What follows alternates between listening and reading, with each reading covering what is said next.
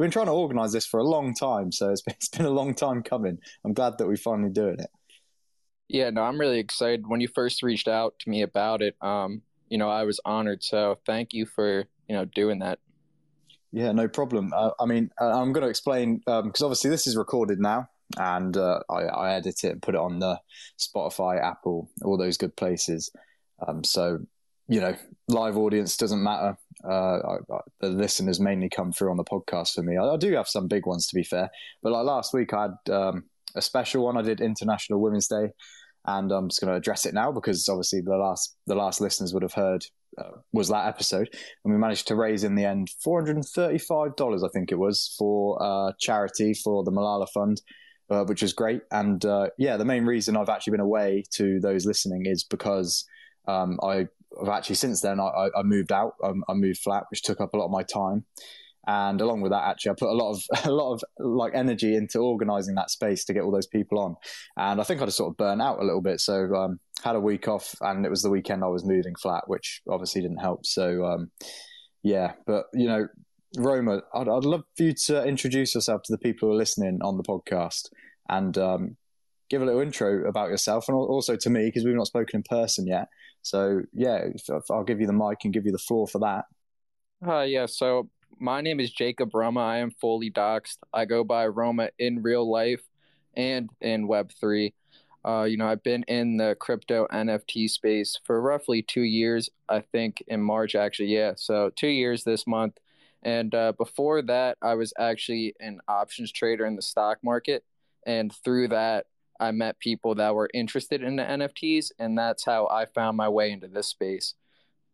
So that's interesting, actually, because you say you're an options trader. Is that because I looked into that years ago, and I never got into it. I'm talking like before I was into crypto or anything. I was sort of looking into stocks and that.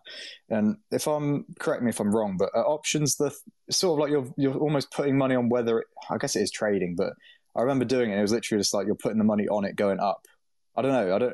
Yeah. Do you want to describe it to me? Sorry, I'm a bit of a noob on that. I'll kind of break it down in the easiest way possible because there's a lot to it. I learned how to trade options over a year. I taught myself. And during that time, it was roughly about 40, 50 hours a week I was putting into learning it, from how to use TA, all the different kinds of contracts there are, from calls to puts and all different kinds of plays. And, it's leverage. It's leverage trading. So yeah, you're basically saying that a price of a stock is going to go up or it's going to go down, and that's how you make money, is then selling that option off of that.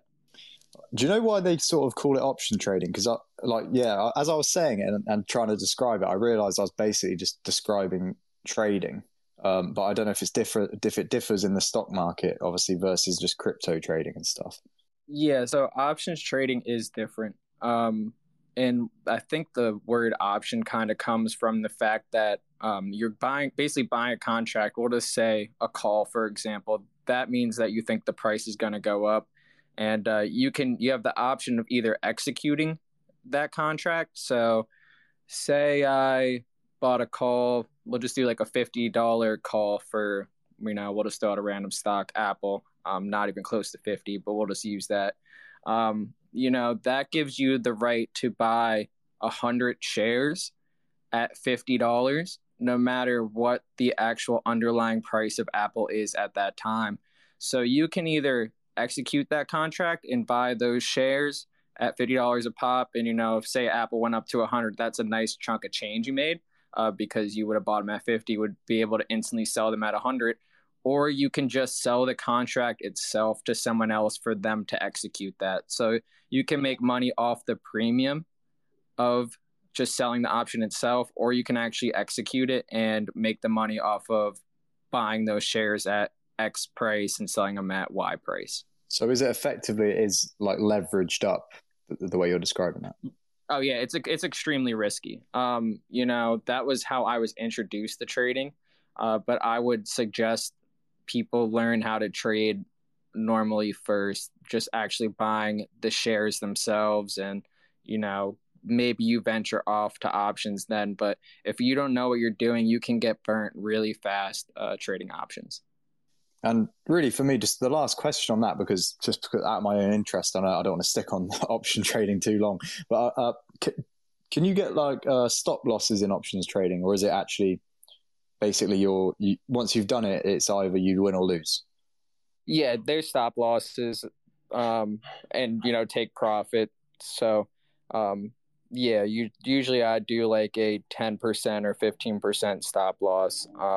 And then I usually take profits around 25%, start scaling out around that range.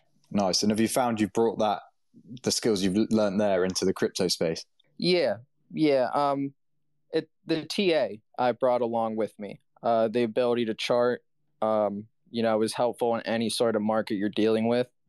That's really important to learn. I think if you don't know TA, you're just kind of risking it. That's kind of where so you hear someone going, oh, this stock is going to go to this price, and you just like believe it. And instead, you can just pull up the chart and look for it yourself. When I first started trading, I kind of listened to people. I would watching people on YouTube saying, oh, buy this stock or do X and Y. And, I got burned a couple times. And then when you actually start learning TA, you can start canceling out that noise. And it got to a point where I didn't care what anyone was saying. I wasn't going on Twitter and listening to what people were saying things are going to do.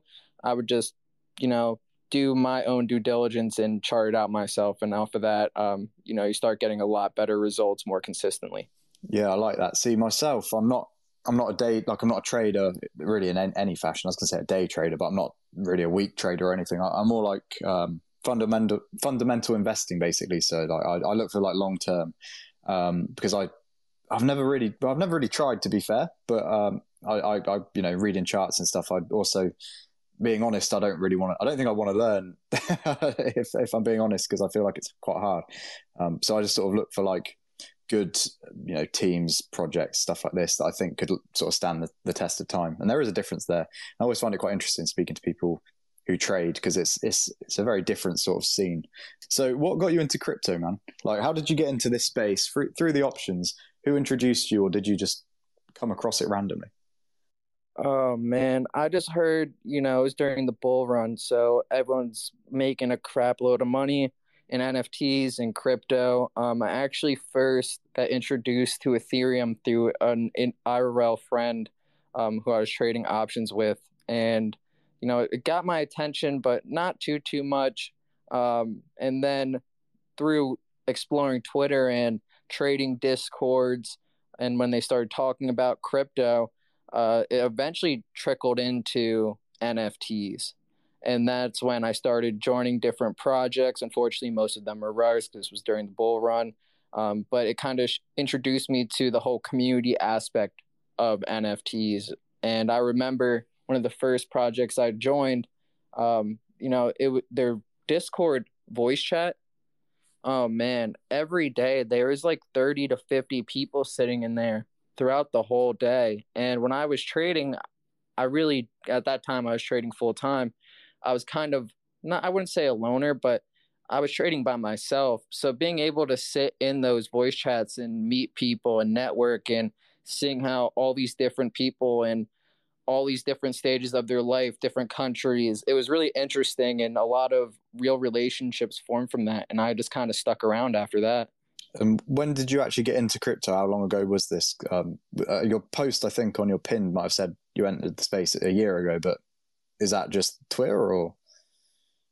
Oh, so I got into crypto and NFTs 2 years ago, this month, but Twitter, I kind of hitting it hard, probably a year and a half roughly. At first, I just kind of hung out and just watched, and that's how I found ways to find new projects. And then I really got introduced to spaces and, branding yourself in that aspect. And I got hooked on it. I loved the growth. I loved meeting new people. And, over time, I've built up to where I am today. Yeah, and I was going to say, actually, you've built up very well. I think you're sat on, well, like when I last checked, it was 14K, but it's 17K now. So that's some fast growth there, but better than me. But it shows that your work's paying off. And Yeah, I mean, I'm going to get into that a bit later. Actually, I want to get some sort of pick your brain about how you've done that and gone about that. But before we get on to that, actually, I just want to ask a few more questions about yourself, just to get to know you a little bit more. And I want to ask you sort of if you've got any other hobbies outside of this. You know, do you find yourself are you a gym goer, or have you got anything else that you do outside of trading that you would find to be interesting? Honestly, I game a decent amount. But besides that, I just work a lot IRL, and I just network on Twitter and meet new people. So as of right now, not too much. I have a serious girlfriend I've been with for 4 years, and she also works a lot. So we kind of just come home and she does some more work stuff. We have a beagle. We take him out for walks and stuff like that. But for the most part, we kind of just hang out. There's not too much I do besides Twitter, NFTs, and work. To be fair, that's fair enough. I find Twitter can be like almost like a hobby in itself. Like the amount of time that you can spend on this app just trying to grow your following, or like you say, in spaces, it's quite easy to just jump in.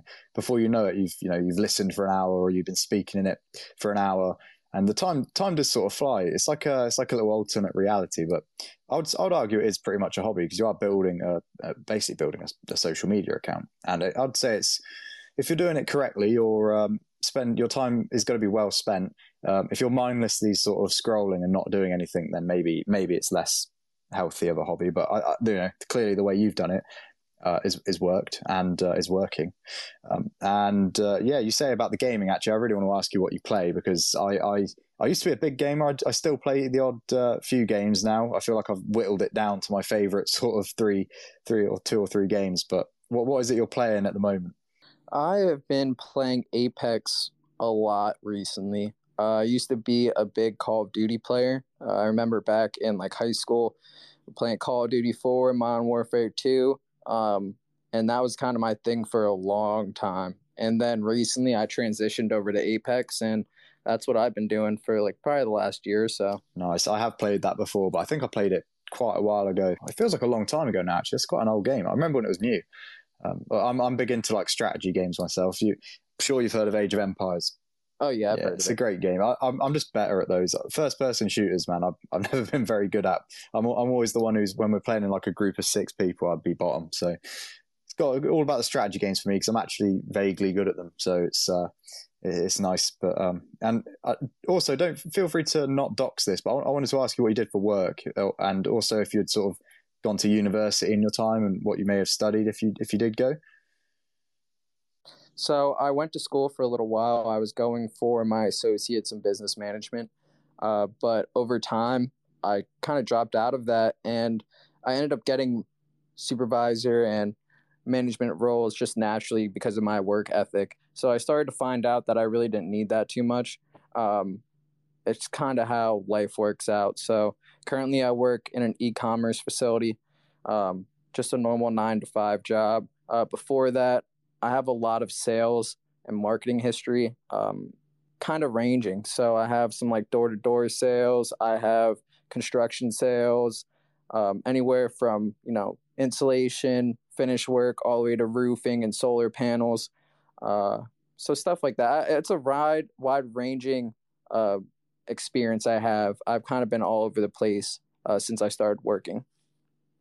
Yeah. So if you relate this back to what you're saying when you were doing day trading or trading in general, did you succeed at that, or like is there a reason you swapped out of that to, or have you always done a sort of 9 to 5 on the side as well? So when I first started trading, I went full-time trading to teach myself how to do it. And then the inconsistency of, having to trade every day. Some people can do that, and like props to them, but there is a mental stress when you have to bring in money every day through trading in the market alone. And, some days the market just isn't giving you the proper setups to make money, and that stress, can trickle over to other aspects of your life. So I kind of decided it was smarter for me to trade when I have time and just have a consistent flow of income coming in from a normal 9 to 5.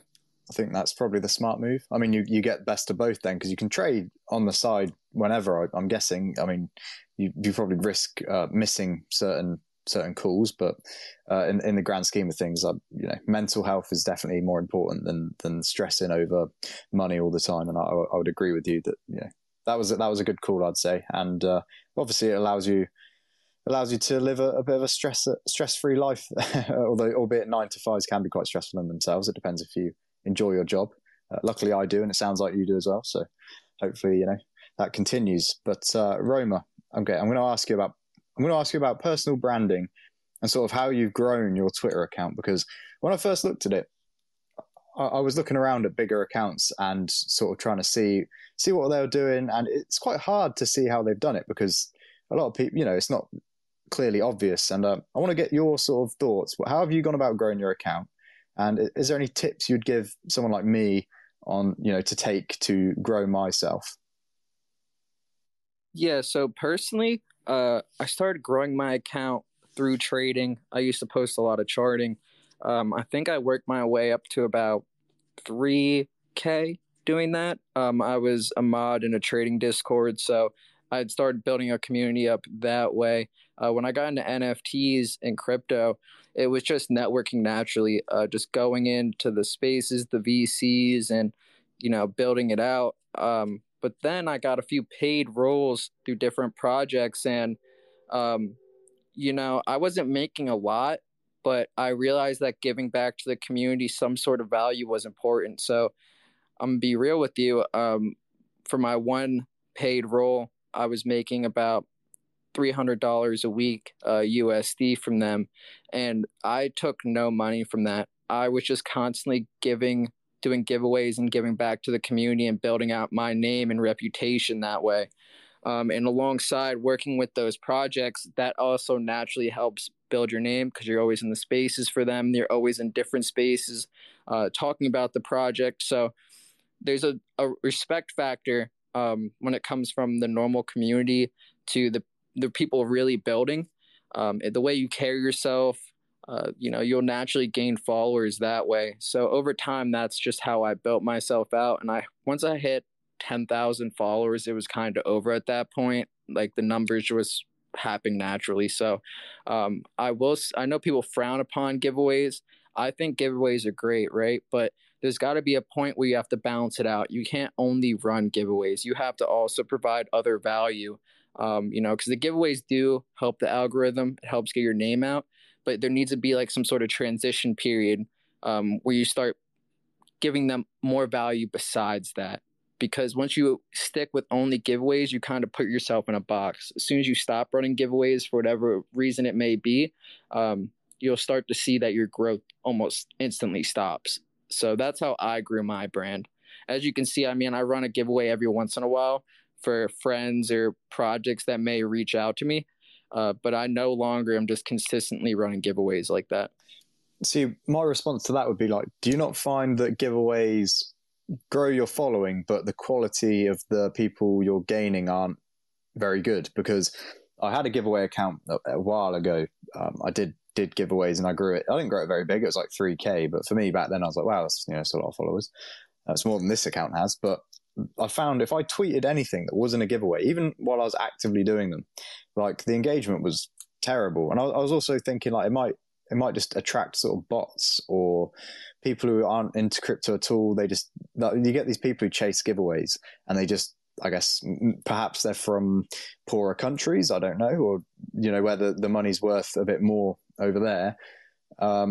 Do you not find the sort of doing that? Yeah, the quality of the followers isn't quite there. Yeah, I completely agree. And that's kind of where the balance is at. I prided myself when I was running giveaways. You can look at a lot of these other giveaway accounts and that's strictly all they do.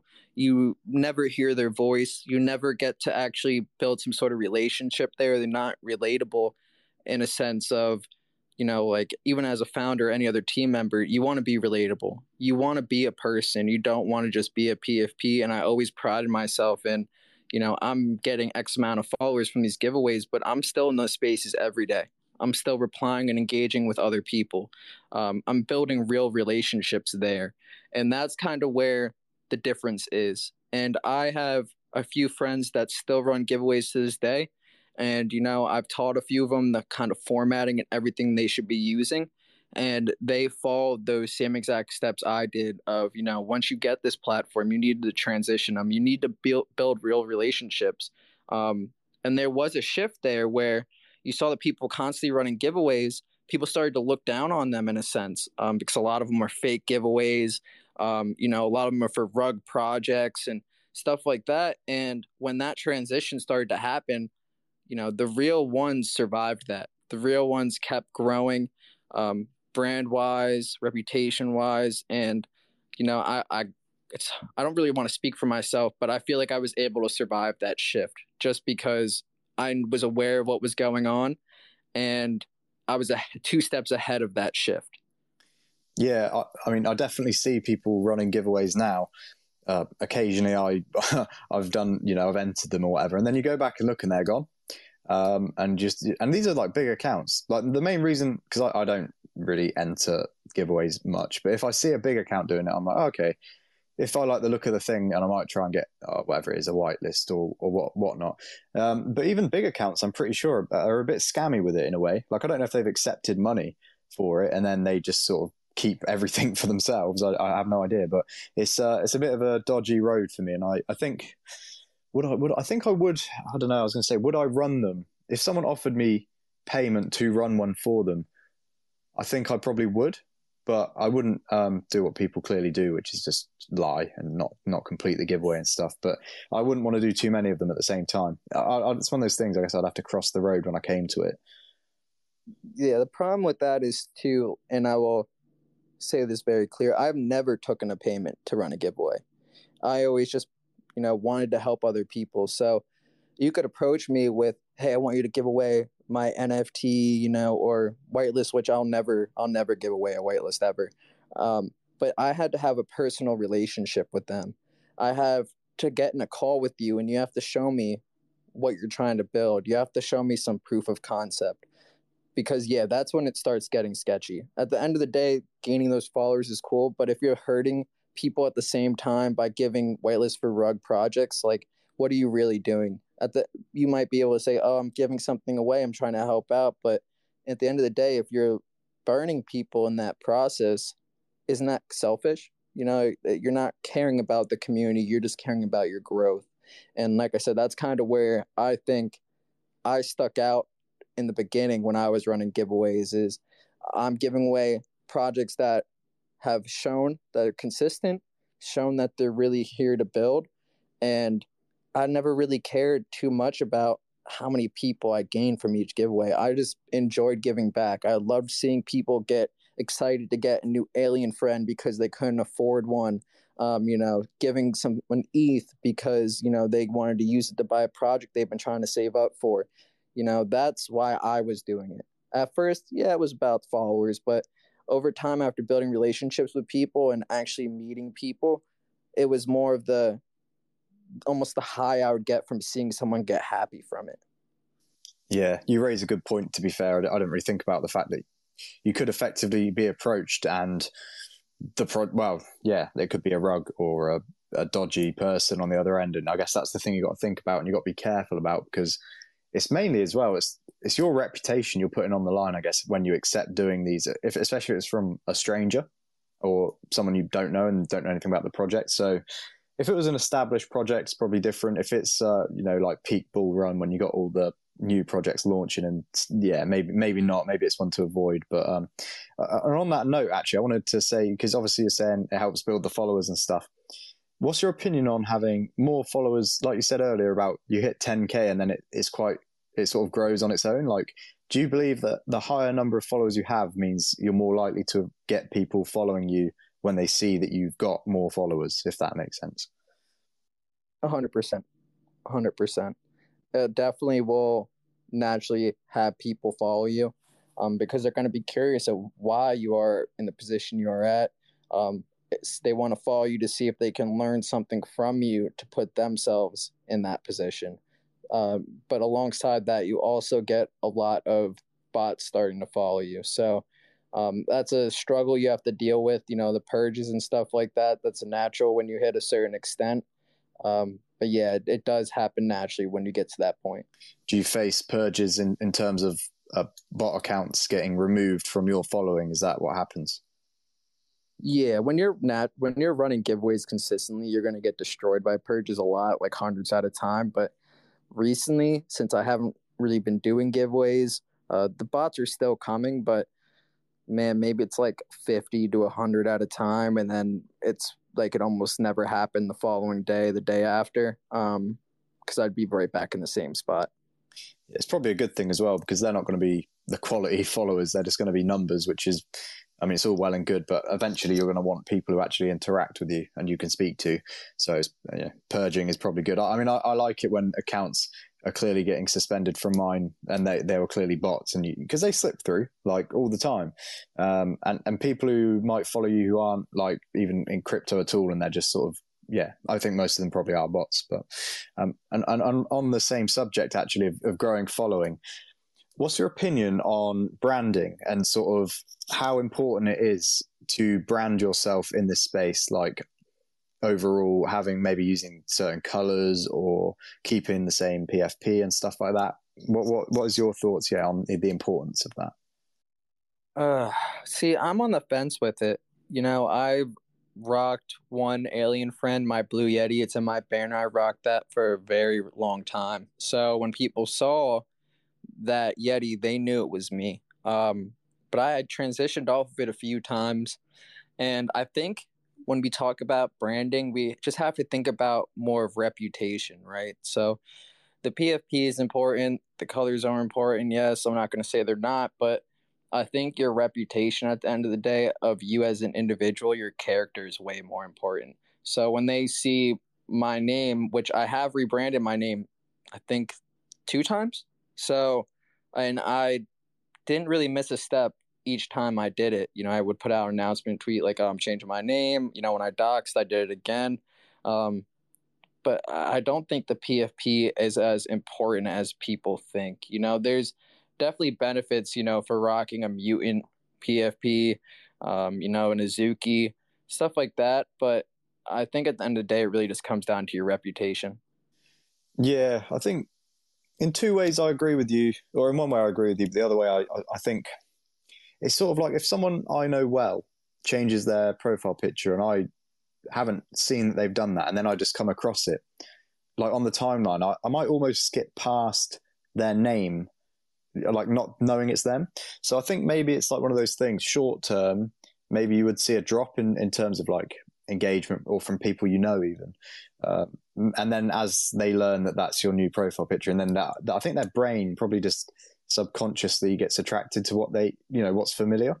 So, and I think that's probably really what it is, because I think the idea that you have to remain at the one profile picture for your whole time on here is probably a bit absurd, because obviously that's quite crazy to even say that, you cannot change this. Otherwise your engagement will die forever. So I think it's just one of those things you have to accept that you could lose a bit at the start, and then people get used to it again. Because obviously, Roma, if you change your profile picture now, I might miss a post from you because I, don't recognize it's you. But I'm not going to be like, oh, that's it, he's done. He's no longer that alien. I'm through with him. So because I know that having spoken to you, that you're like a cool guy, and I'm not going to just ditch someone for changing their PFP. So, but I think and also actually my thoughts on branding in terms of sort of colors and that, actually, I do reckon that is a good idea if people can do it, to keep a color scheme, because I personally, I don't know whether it's just me, I just like when people do their little like NFT God, he sticks with his purple. I see it on the timeline, I know it's him, even though it's quite basic. I know his little sketches and stuff, and it's sort of, like I say, subconsciously builds in your mind, and it's attached to this person. But that's just me. And Roma, actually, I'm gonna speaking of NFT God, right? He's big in this space. I want to know what your goals are for this space. Are you aiming to get to a big, huge Twitter following, or are you aiming to what are you aiming for? In the Web3 space. I want to build a project at the end of the day, right? So I've worked for quite a few projects, all the way from moderator to community managers, collab managers, and one of the things that really would upset me was, those team members from the mods all the way up to the community managers, excluding the founders at this moment, the way I'm talking about it, they put in a lot of work, right?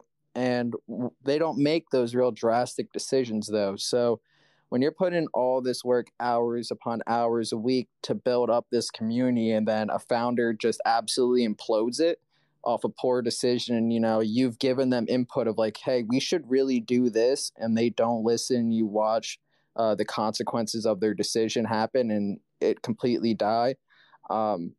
It's hard. It's really hard. It makes you upset. You're like, oh, I wasted time.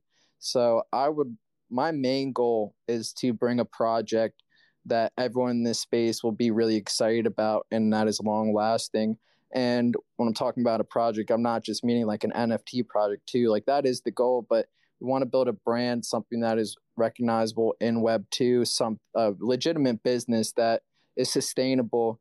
And that's my main mission. So it might not be now, might be 6 months from now, a year from now, but that is the main goal. The following to me doesn't matter too much. I mean, it does when you're building a project, because as a founder, I think what a lot of people get wrong is you have to have a relationship with the community. There has to be trust. And I think the way I've been setting myself up and networking is I'm in a really good position to do that in the future. And that is, my goal in this space. Yeah, and I think 100% you would actually make a great founder. It's just the way you speak to people on here, man. Like certain people, I can tell, you can see through certain people on here. You can see the takers.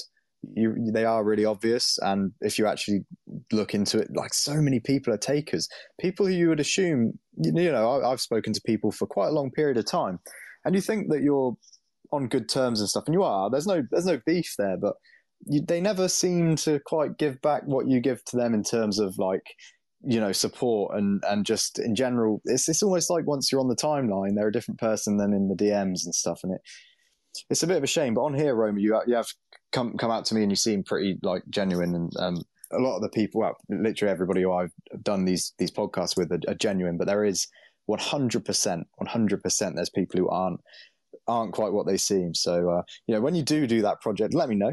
I'll be there supporting you, bro. I'll be down getting that mint. And also, actually, I wanted to say you spoke about Web 2 and making a project that sort of fits Web 2. I think for me, like, people focus on Web 3 so much, and Web 3 it's almost, in my opinion, this is my opinion, it's not even really there. Like, I think the thing you need is Web 2.5. You want to be joining both things. I think if you stick with just Web 3, it's not gonna have the same effect as if you can get people, everyday people involved into something where they almost don't realize they're using the technology.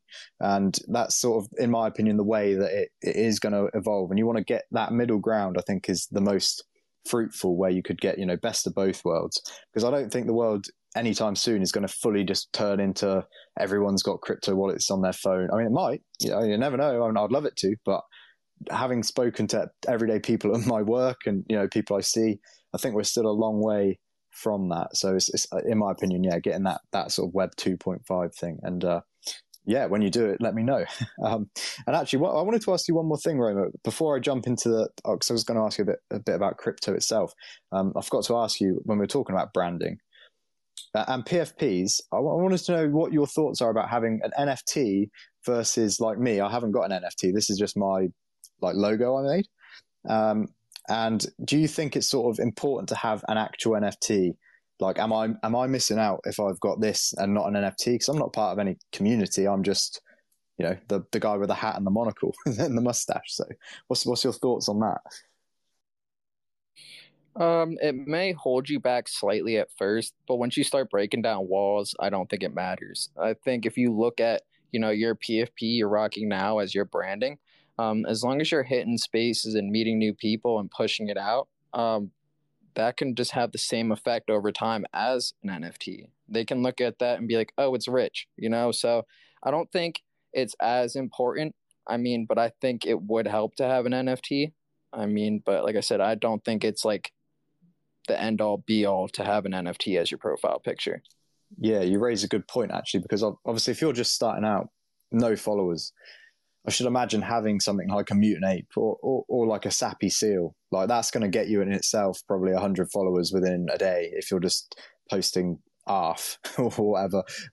And I guess that is a benefit.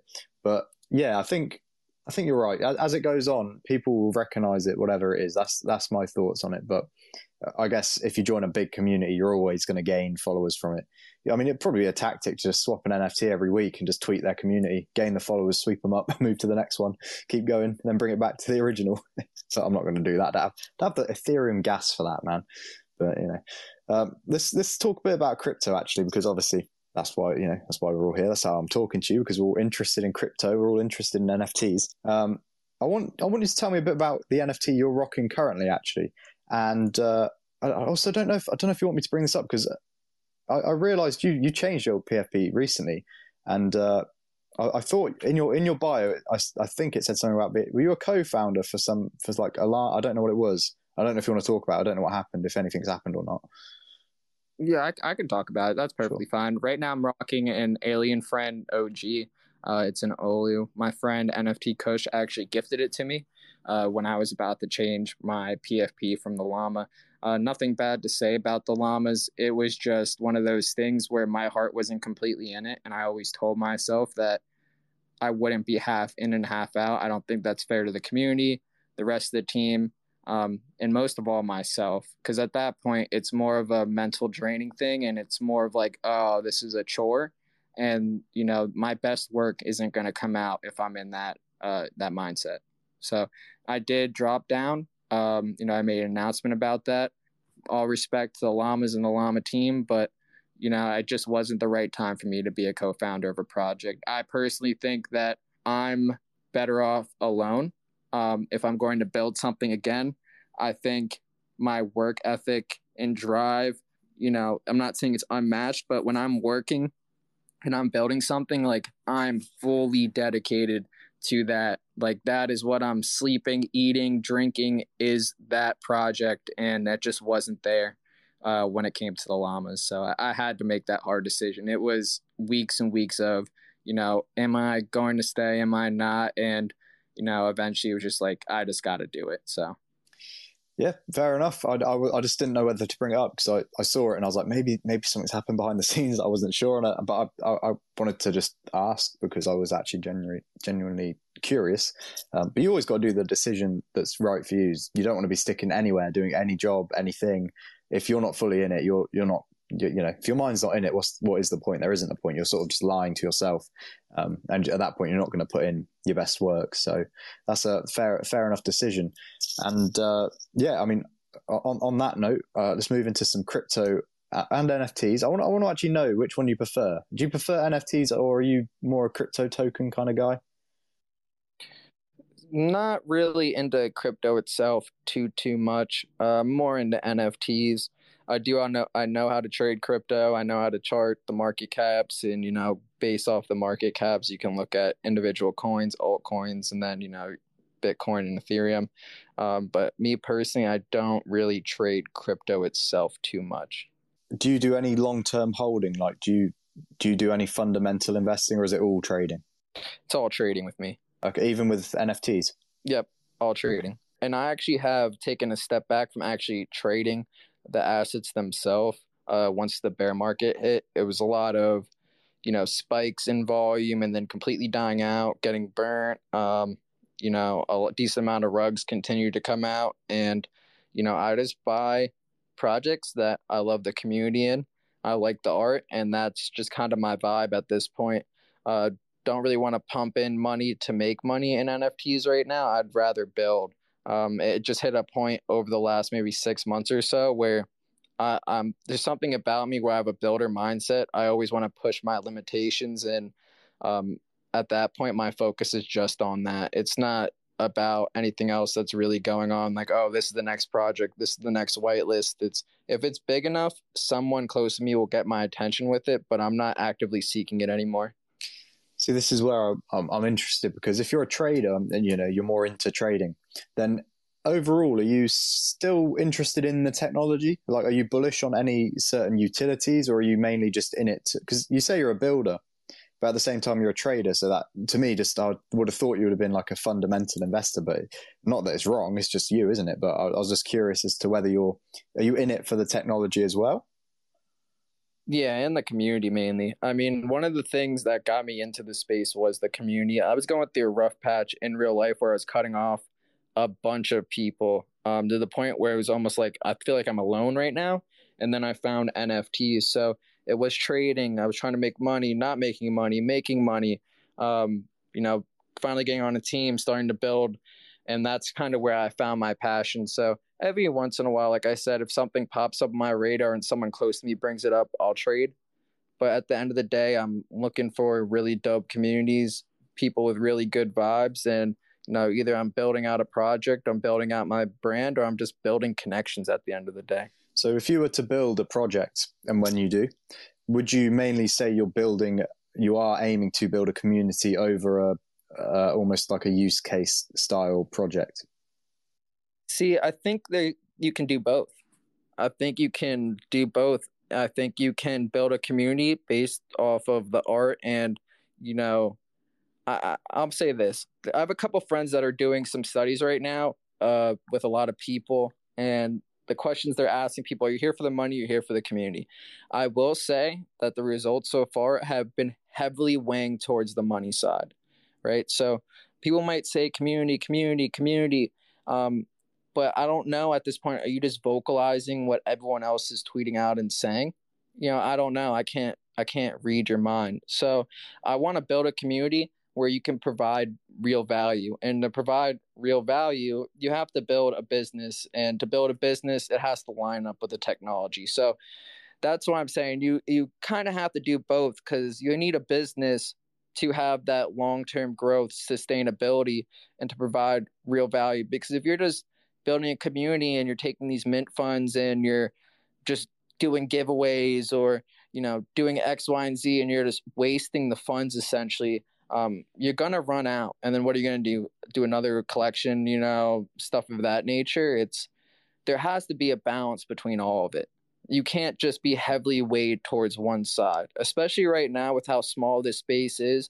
I'm gonna be honest, a lot of people have, I'm not saying it's them, it's more of how fast this space move. I like to say a lot of people in the space have the memory of a goldfish. If you can't entertain them for long enough, like, they're going to go somewhere else. So if you're just solely community driven, I'm telling you, another new shiny object is going to come out a couple weeks from now and they're going to be gone. So you wasted all these funds trying to maintain this community, and they're going to most likely leave anyway. So now you don't have the funds to actually build a business to continuously provide them value. And so you're not going to be able to bring those people back. You can maybe announce some big news. They'll come back for a little bit, leave again. It like I said, it's a balancing act.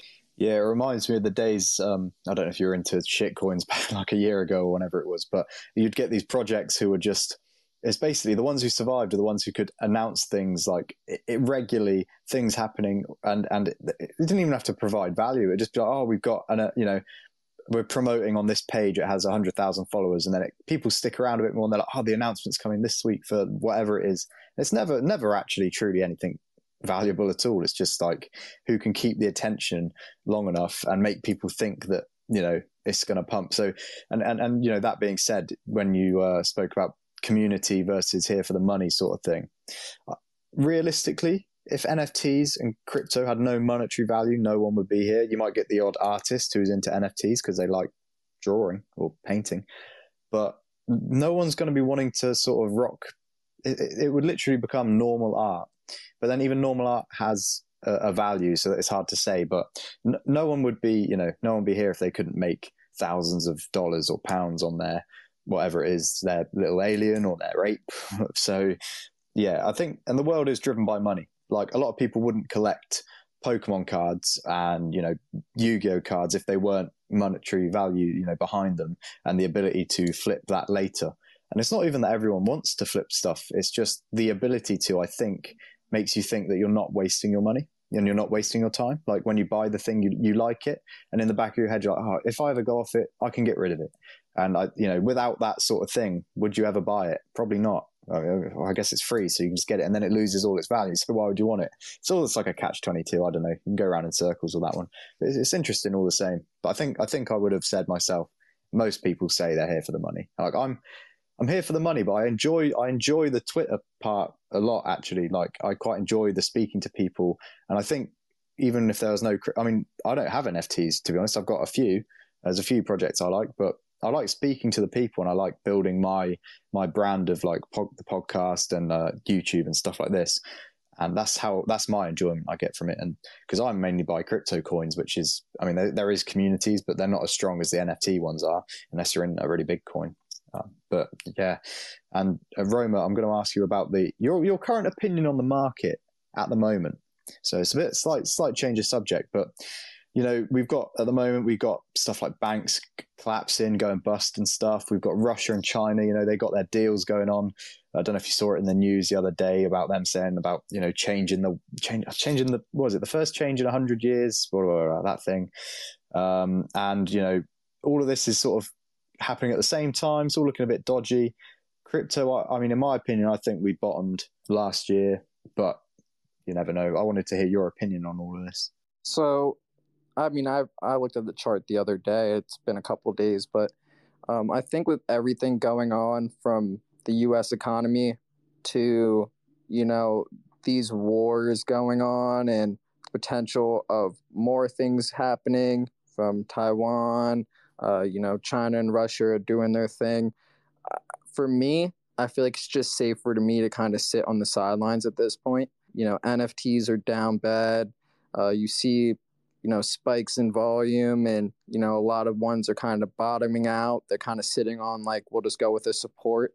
I don't know, man. I just don't trust things. I can be pessimistic when it comes to the market sometimes, just because I don't trust it. It takes one really big news to absolutely crush things. So, and, you know, when I was trading the options, there was times where it's like, this information is terrible, right? Like, this information is bad news, and we're still ripping.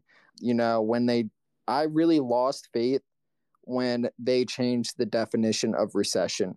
That made me like take a step back and be like, all right, hold on a second. We're just moving the goalpost now, you know, because technically speaking, we were in a recession. Like, we had 2 negative GDPs, but oh no, we're not in a recession. It doesn't look like we're in a recession, so we're just going to say we're not in one. And that made me really take a step back and look around and be like, oh, hold on, this is just straight craziness. You know, the Ukraine and Russia situation. Like I said, I feel like at any moment something could just go completely south.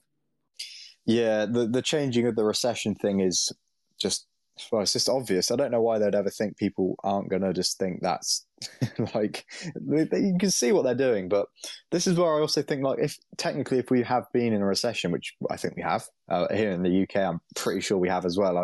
I think they've said we've avoided it, but it's like by like 0.01. So we might as well have said we're in it.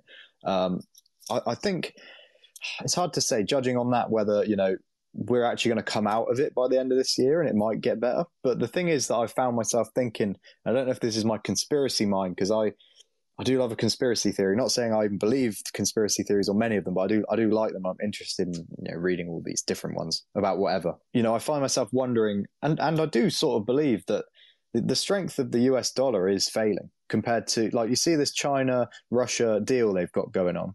And I think the Middle East had dealings with China now as well.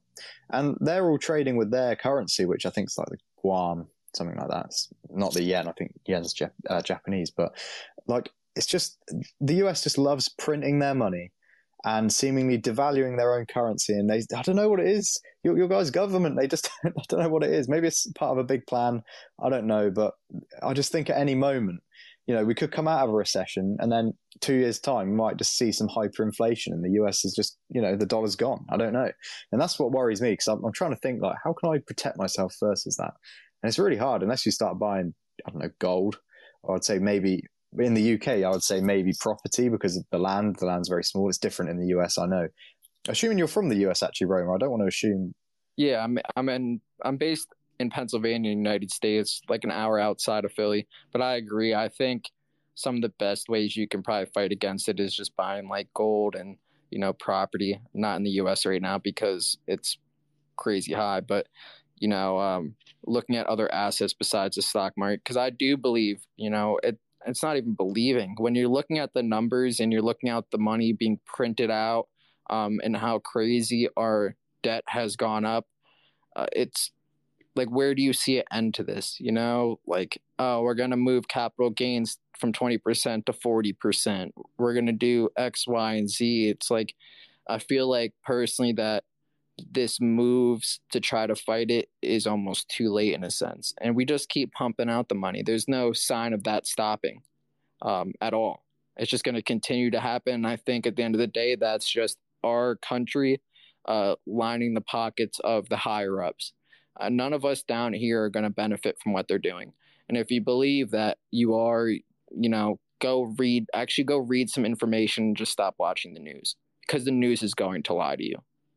Yeah, I think it's crazy to see. I believe, and don't quote me on this, but I believe that the US or the Fed printed billions of dollars to basically stop the banks going insolvent, which makes no sense, because that's just going to make the problem worse.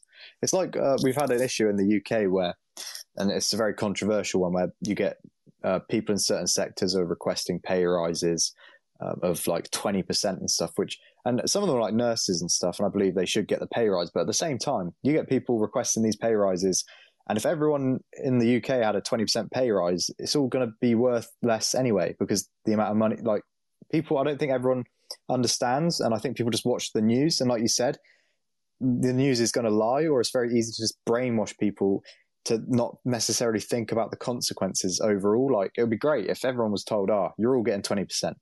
In I don't know how long it would take, a month, maybe a couple months, like it's going to be irrelevant anyway. So it's a difficult one. I think, to be fair, I've been thinking that, because I don't normally buy Bitcoin myself, like actual Bitcoin. I don't really buy ETH either. I have some altcoins that I like, but I don't normally go for the big ones. I think Bitcoin could actually be a very safe hedge against it I think it could be. I think Bitcoin Gold, I would say I would get. UK property is also mega expensive. I know you said in the US. The only thing that makes me feel a bit better about it is we have a lot less land. So as the population gets bigger, we run out of space. So it's different in the US. I know it's way, way bigger, but and actually, let me ask you this, Roma. Talking about people, watching the news, not necessarily knowing exactly what's going on. You're going to get a lot of people coming into this space soon, I think, as we enter the new bull run in the next couple of years, hopefully, unless it's all gone to pot. What is your advice for newcomers who are coming in, or maybe people who are even like looking to enter this space now? They're trying to think, where can I put my money? I'm going to go to crypto or NFTs. Like, have you got any advice for newcomers coming here into this space? Just do your own research. Please don't take the advice from someone on Twitter. Make sure you go actually look into the information. I'm not saying don't listen to anyone, but take it with a grain of salt and actually look into what they're saying, because I think that's what burned a lot of people in this space. That's why a lot of people in this space aren't here anymore, is because they just took all the information people were putting out as truth. And, I personally got burnt for thousands of dollars when I first got in here, probably at least $15,000 when I first got into the space, by rugs. And, I've been destroyed by shit coins before. Just do your own research and make sure you stick around the people that are actually have information, right? I think the way I've been able to grow mentally in this space was I didn't go into the room with people that knew as much as me, right? I didn't listen. I mean, we could be friends, it's fine. But when we actually want to learn, like, I'm looking for the people that are smarter, have been here longer. Like, those are the people I want to be around, because that's how you actually learn. Yeah, great advice. It's always funny because I ask people, give advice for newcomers, and most of it is just do your own research. And I feel like I say it most weeks, but it's so true. Don't just go around believing randomers, especially people who like the amount of people, it's actually depressing, the amount of people who fall for these sort of scams, phishing scams, and also just giving their seed phrase out. Like, you need to literally look at the basics. You need to watch, like, I don't know, the Dummy's Guide to Crypto, like a 5-minute video. It'll tell you step 1, do not give away your seed phrase, please. Because the thing is, people who are new come in the space, they might be like, $500, I'm just going to put it into this. And then they give away their seed phrase, lose their stuff. And they're probably gone forever like that. And they're going to be out there openly fudding the whole thing. but it's simply because they haven't researched it enough, or maybe they've asked the wrong people. And that's why actually NFT communities are a great thing, because they'll have Discords, Twitter, spaces, all this, and you can ask people who are genuinely, if you were in a space, Roma, and you were telling someone some advice, and you're saying, oh yeah, just give me your C phrase. Everyone else is going to say, no, hold up. They're not going to let you do it. So the strength of a community is, it is very good. And I think that's almost probably a thing in terms of sort of newcomers coming to NFTs. They probably don't get burnt as much. I'm sure they do get burnt, but not as much as crypto tokens, I should imagine. Like when I entered the shitcoin scene, I got burnt heavily for like a year. So, it is easy to get burnt, but yeah, do your own research, and you should be fine. Roma, is there anything else you'd like to cover in this space or in this podcast? I will say one thing. I mean, I put out a tweet about it, and I wasn't hoping you asked a question, but like I said, being relatable is very important. My followers don't really matter, but I mean, I've worked my way up. I've networked a lot. I've brushed shoulders with a bunch of bigger players in the space. And I kind of wanted to hit like a part of my background, so people understand that I'm not just some like rich person or some guru. Like this last month I had 7 years clean off heroin, right? So I want to say that just because anyone listening to this that might be going through that struggle, or someone that might be sitting there and being like, well, there's no way I can get into a position like him or people way bigger than me, it's like, it's possible. Just put the work in. Talk to people. Don't be scared. Do that. One thing I always, prided myself in was, I don't care how big of a follower count, what PFP you have, anything like that. If I want to try to connect with you and reach out to you, I'm just going to do it. The worst thing that anyone will do is just ignore you and say no. And it's like, all right, cool, on to the next person. So that's kind of what I wanted to hit real quick. Just like, I'm a person just like everyone else. All these big people that have 50K followers, 100K followers, they're real people too. And just consider them that and approach them and get to know them. I think that's really important when you first get in this space. That's rounded it off into the name of the podcast, Behind the JPEG, right? Like, there is a person behind that profile picture, and that's why I host this podcast, because there's I think it's good for people to be able to actually understand and listen and hear these people talk like yourself, because I've spoken to you on DMs and stuff, but I don't have the foggiest what you sounded like. I didn't know what your personality truly is. And I thank you for sharing that. If I hadn't seen your tweet, otherwise I would have asked about that. But thanks for sharing that. I mean, yeah, I've not had anything like that in terms of sort of addiction or anything, but I do myself suffer with like sort of anxiety. My whole life I've had anxiety. Like even doing this space, like because I haven't done it for a week or two.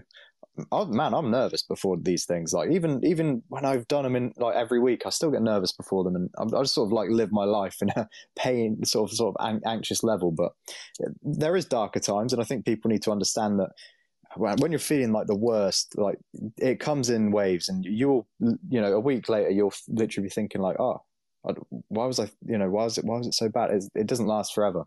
Pain is temporary. I like that quote, and it's true. It is temporary, and then as long as you're taking relevant steps to improve yourself, I think that honestly, that's all you can do. Even if it's baby steps, even if it's just showering. If you haven't showered, like some people struggle to even get out of bed.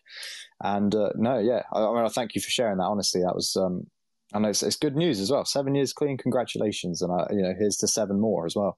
But before we end it, Roma, I do this with everyone. I'm going to do it with you as well. I'm going to do a little quick fire round. I just want like a one word answer, sort of yes or no, or one word. It depends. And are you happy to do that? Yeah, I'm down with that. All right. So let me see. Right. We're going to go with apes or crypto punks. That's Bored Apes. We're going to go with apes. Okay. And GM tweets, yes or no? Definitely. Nice. I like that. I'm always like on the fence with that one, but that's a good take. Have we bottomed yet? Do you think the market has bottomed?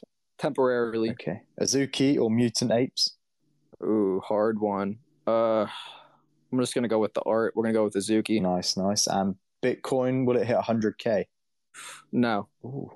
And last one, the all-important one, the cheesiest one. Should the listeners rate the podcast 5-star? Oh, definitely. That's always the one I'm like, I'm chucking it in. I'm doing it. I don't care. But I want to actually touch on real before we end. The Bitcoin to 100K. No. Whoa, you've hurt my heart, man. Why? Yeah, I'm a pessimist sometimes when it comes to coin. I just try to keep it real. We hired a lot of people saying Bitcoin to 100K when they're at 50K, and people bought up at like 50K, and then you can ask them how that felt on the way down. So what I'm saying is, though, if we teleported 10 years' time, you think it's not hit 100K by then? Oh, there's a chance. If we're talking that, yeah. I just don't see it in the the close future at all. That's fair enough. Everyone's entitled to their opinion. And you know what? By then, the dollar might have exploded, and it won't even be Bitcoin. It'll be like Chinese yuan coin or whatever. So, we'll see how it goes. But until then, we're just going to be doing our thing. Roma's going to be building. I'm going to be interviewing. I want to thank everyone who's listened live. Thanks for listening. It's been fun. It's been good to get the rust off and dust off the words and get back into this. And everyone who is listening on the podcast, do remember to rate it 5-star. You can find me on Twitter at Real Money Rich. And Roma, tell them where they can find you. You can find me on Twitter at jroma.eth. Thank you very much. And yeah, thanks for being here, Roma. I appreciate it. I appreciate you being so open to join me. And I hope it was all right with I feel like I've been a bit rusty, stumbling over a few words. I'm absolutely knackered. But, we move, and I hope you've enjoyed it. Oh, yeah, I enjoyed it. And like I said, I appreciate you reaching out and, having me come up here to give my story and ask me some questions. And I hope, I wish you the best in everything, and just keep building, man. Just keep doing these podcasts every week. And the way you have it formatted and stuff, you're going to do big things, my friend.